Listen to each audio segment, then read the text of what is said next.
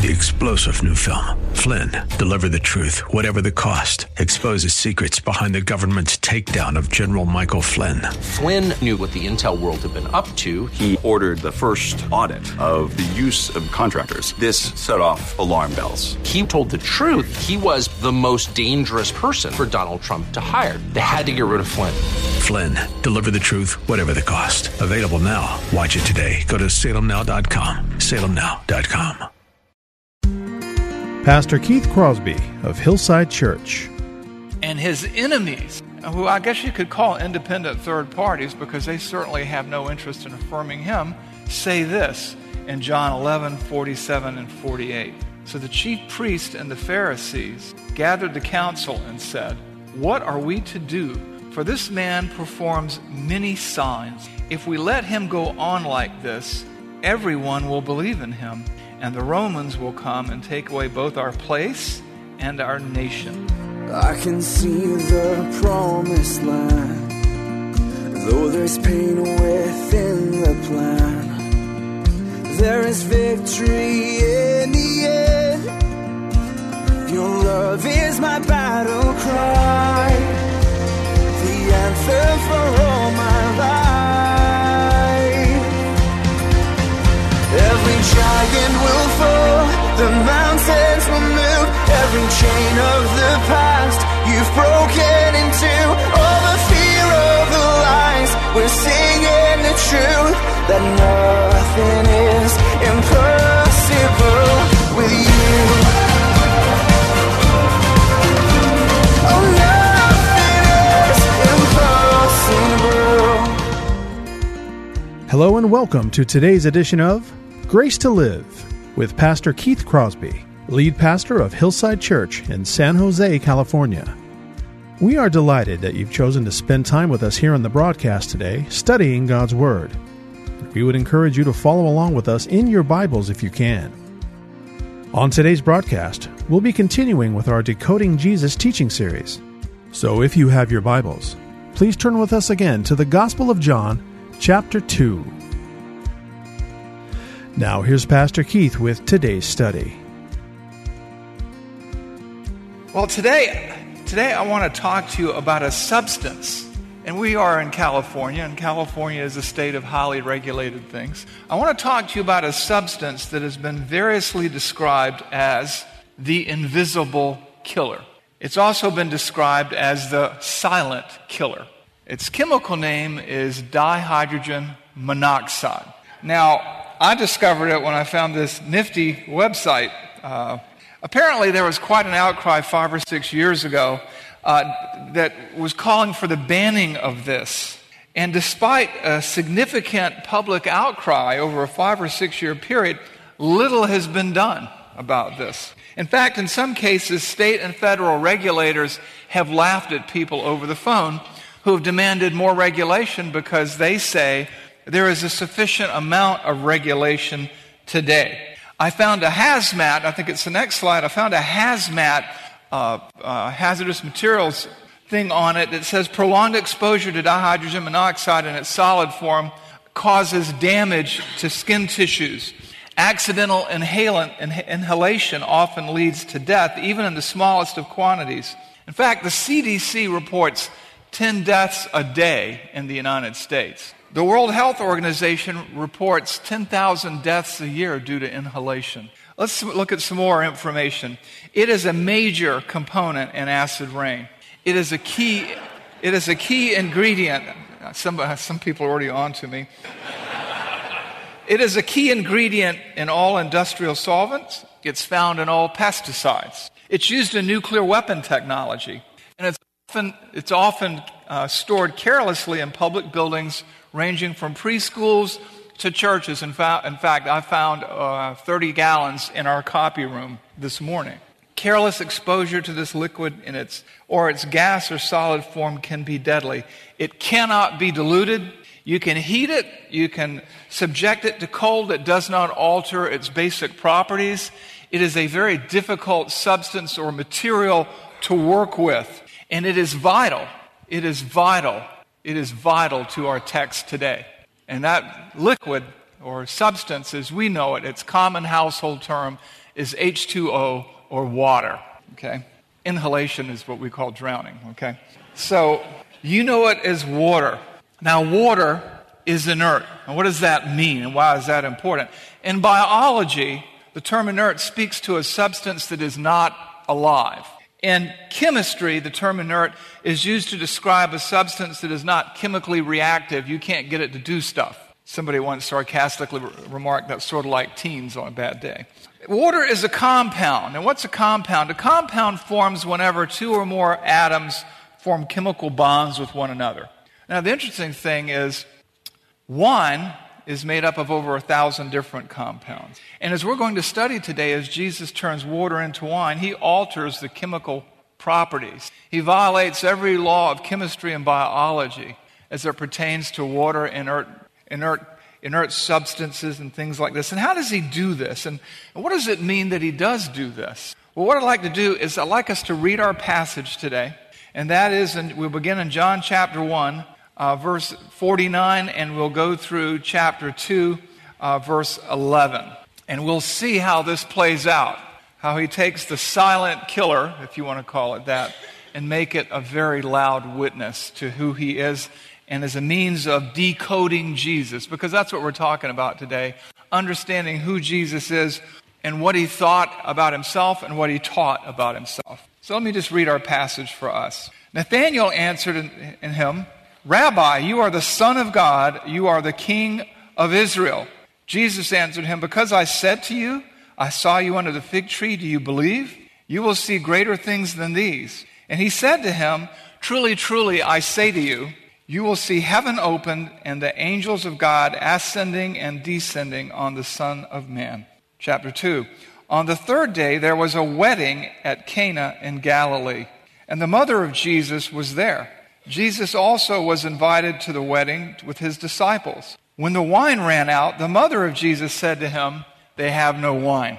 Jesus said to her, Woman, what does this have to do with me? My hour has not yet come. His mother said to the servants, do whatever he tells you. Now there were 6 stone water jars there for the Jewish rites of purification, each one of them holding 20 or 30 gallons. Jesus said to the servants, fill the jars with water, and they filled them up to the brim. And he said to them, now draw some out and take it to the master of the feast. So they took it, and when the master of the feast tasted the water now become wine, and did not know where it came from, though the servants who had drawn the water knew, the master of the feast called to the bridegroom and said to him, everyone serves the good wine first, and when people have drunk freely, then the poor wine. But you have kept the good until now.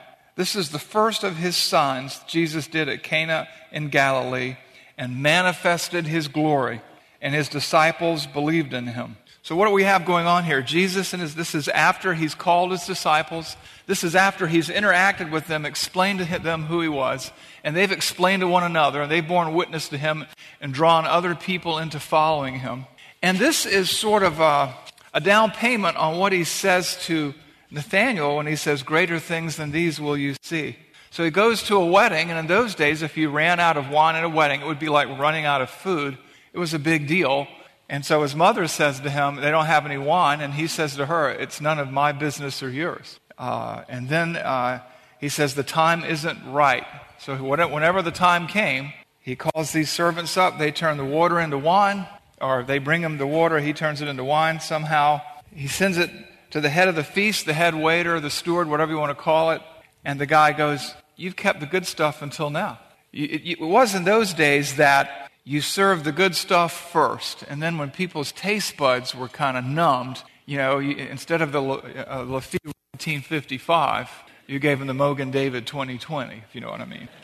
And so in here, what was served in the mind of the wine steward was the very best of the very best. And this is a critical passage for us because what it does is it shows us not only who Jesus is, but it confirms for us who Jesus thought he was. And what I'd like us to do today is to make 4 observations regarding Jesus' actions and activities here so that you and I can decode Jesus for ourselves and for others, so that we can be certain of what we've believed as we look into the passage and understand just what's going on there, and explain it to others. Because you and I have a responsibility to explain the gospel to other people. You and I have an obligation and a responsibility, a joy to share Christ with others. And even what we've learned in the first chapter of John's gospel gives us enough ammunition to start an incredible conversation. And what we're going to see here in chapter 2, in the first 11 verses, goes even beyond that. So observation number 1 is this. Jesus performed an act of creation. Jesus performed an act of creation. And I want you to watch this play out. And why do I say this? I mean, the reason I sort of pulled your leg about dihydrogen monoxide is because it only has so many atoms in it, basically 3. 2 atoms of hydrogen, 1 atom of oxygen. And what he does is he makes it into something greater than it was. He makes something out of nothing. We call that ex nihilo creation. And that's what takes place here in this passage. Let's look at verses 7 through 10. Jesus said to the servants, "Fill the jars with water." And they filled them up to the brim. And he said to them, "Now draw some out and take it to the master of the feast." So they took it. And when the master of the feast tasted the water now become wine, and did not know where it came from, though the servants who had drawn the water knew, the master of the feast called to the bridegroom and said, "Everyone serves the good wine first, and when the people have drunk freely, then the poor wine. But you have kept the good wine until now." Now, you wouldn't expect Jesus to make something of low quality. But even if it had been regular wine, the fact of the matter is, water became wine. What happened here? Jesus intervened. He created an extra 1,000 compounds here in making water into wine. He exercised his will over the substance. He did not use magic potions. He did not use incantations. He did not wave his hands over the water. He simply thought it, and it happened. And H2O became C2H6O at minimum, because I just gave you the chemical makeup of alcohol, but he added other compounds like the grape to it. And what I want you to see here is his intentionality here, because his intentions reveal something about what he thinks about himself and what he wants others to think about him. See, this was no accident. And in God's providence and sovereignty, Jesus and his disciples were where they needed to be, when they needed to be there, so that the glory of God could be displayed for all to see, and that people could understand who he is. And so he has something in mind. He gives directions. He sends them with the water. They draw some out. It's now wine. They take it to the wine steward, who has no clue of what's going on. And he goes, "Oh, wine." Think about it. If it wasn't wine, he would say, "Oh, what's the deal here?" And you have to think about the servants, by the way. They're filling up these water pots, and when they reach in to draw it out, it's only wine when it comes out. What must they have thought? And what we have here is this affirmation of what we read in the prologue, or what we read in the executive summary, or what we read in the cliff notes in John chapter 1, 1 through 18. All things were made through him. Without him, nothing was made that was made.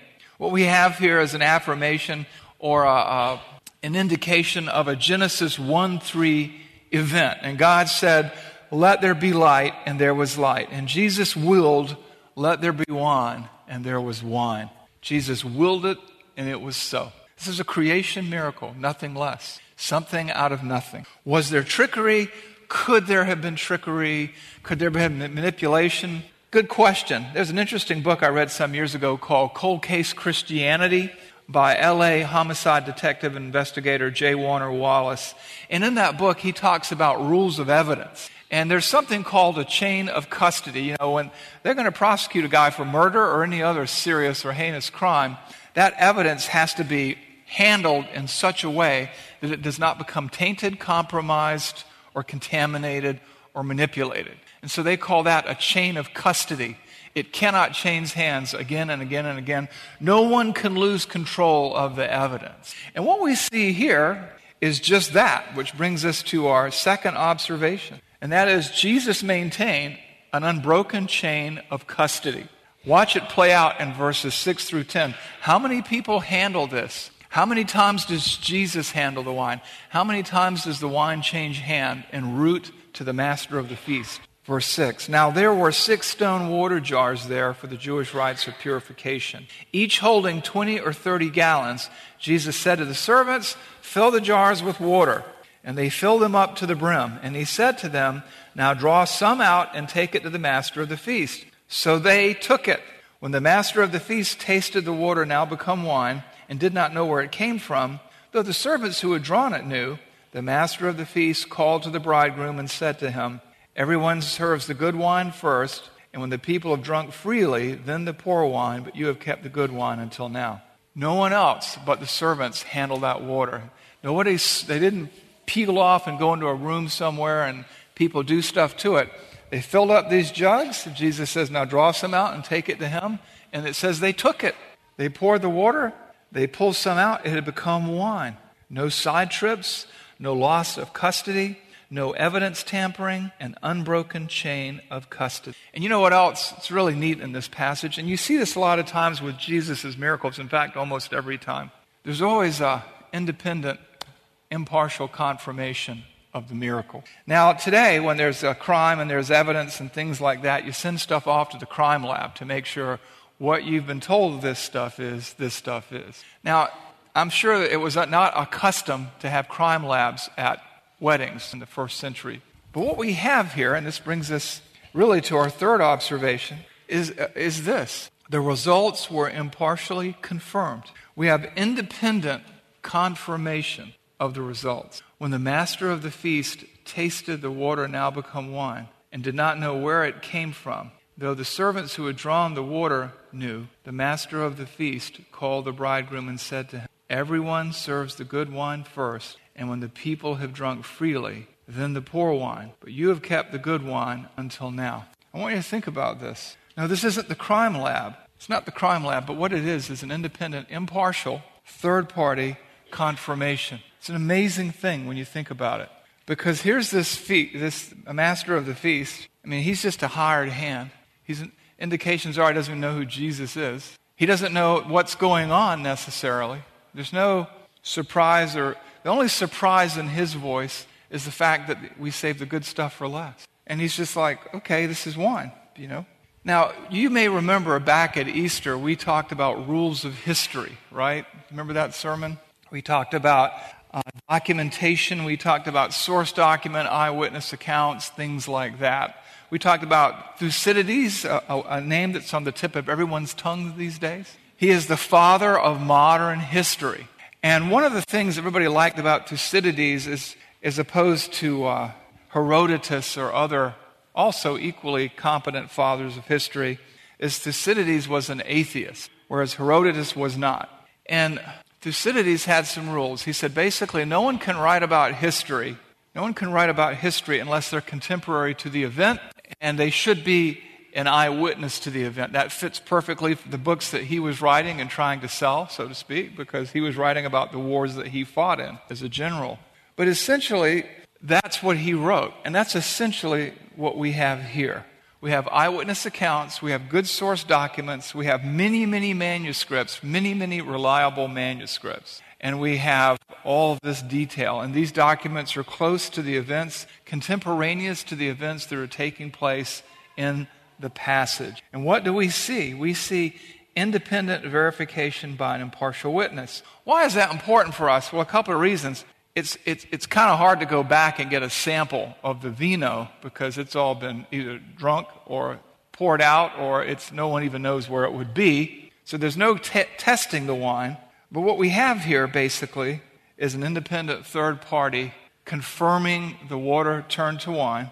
What we have here is an individual who has no dog in the fight, no stake in the claim, and he's completely unaware, clueless in fact, of what's been going on, and he affirms it. Furthermore, documenting his findings instead of a court reporter or a forensic reporter is an eyewitness whose writings we have thousands of copies of and who is contemporary to the events. And that's an amazing thing.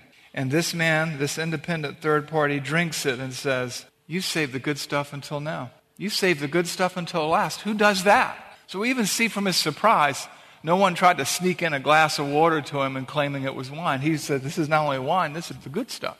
Now, with Jesus, unlike, let's say, some of the guys and gals on television, all of his miracles are affirmed and confirmed by independent, impartial, third-party witness. And let me just give you another example of that. In the account of the resurrection of Lazarus, remember that? Lazarus, word comes to Jesus, Lazarus is sick. He waits 2 days before he begins his journey. He gets there, he finds out Lazarus has been dead for 4 days, which poses a number of problems because they did not embalm in those days in that hot Palestinian sun and that body in a tomb. He raises Lazarus from the dead, which is kind of hard to fake, and his enemies, who I guess you could call independent third parties because they certainly have no interest in affirming him, say this in John 11, 47 and 48. So the chief priests and the Pharisees gathered the council and said, "What are we to do? For this man performs many signs. If we let him go on like this, everyone will believe in him, and the Romans will come and take away both our place and our nation." Now, think with me on this. And I don't want to get too far off of this other miracle. But basically, Lazarus died not in Jesus' presence. Jesus never handled Lazarus. Jesus had to be shown the tomb. He didn't even know where he was buried. He waited 2 days before he began his journey. Lazarus was already dead 4 days when he got there. And his worst enemies affirm that he raised him from the dead. This is the difference between the miracles that Jesus did, the signs that Jesus did, the indications that Jesus did, and what today often passes for miracles. What we see with these types of signs is this: they're never attributable to natural phenomena. Eyewitness independent verification, those who believe and those who are on the team and those who are off the team. They're never done in secret or in a corner, and they stick. When Jesus does a miracle, it sticks. When people do them on TV, they're always healing somebody's sore shoulder, or one leg is shorter than the other and they lengthen it, or stuff like that, or they're healing things you can't see, and sometimes they don't seem to take. And they're very obvious. They're very obvious. They're not subtle. Turning water into wine isn't subtle. Raising Lazarus from the dead would be hard to call subtle, wouldn't it? And when John talks about Jesus' miracles, he uses a special word. There's the typical word in the Bible called dunamis, which is the word from which we get dynamite or power, displays of power. And there's Simeon, which is what he uses, which speaks to signs that indicate the identity and office of who Jesus is. And this was the first of the signs that he did. It was a creation miracle. It was done with an unbroken chain of custody. And it was confirmed by an independent third party. It's irrefutable. It was impartially confirmed. This man had no reason. He wasn't vote Jesus. He didn't really know who he was. And it also did another thing, which really comes to our fourth observation. Observation number 4. His disciples believed. His disciples believed. This is the first of his signs Jesus did at Cana in Galilee, and manifested his glory, and his disciples believed in him. What he did is he displayed his glory of the only begotten of the Father, full of grace and truth. You remember that in John 1:14, and the Word became flesh and dwelt among us, and we beheld his glory of the only begotten from the Father, full of grace and truth. This is Jesus, the Son of God, the Messiah, the one of whom Moses and the prophets wrote about. This is the King of Israel, the Son of God, God the Son, and he has manifested his glory to his disciples to reaffirm the fact that they can trust in him, that he's who he says he is. I would imagine he rocked the world of more than a few waiters that day too. But it was done not at random, but intentionally, and it was done to strengthen their faith. It was done to strengthen their faith.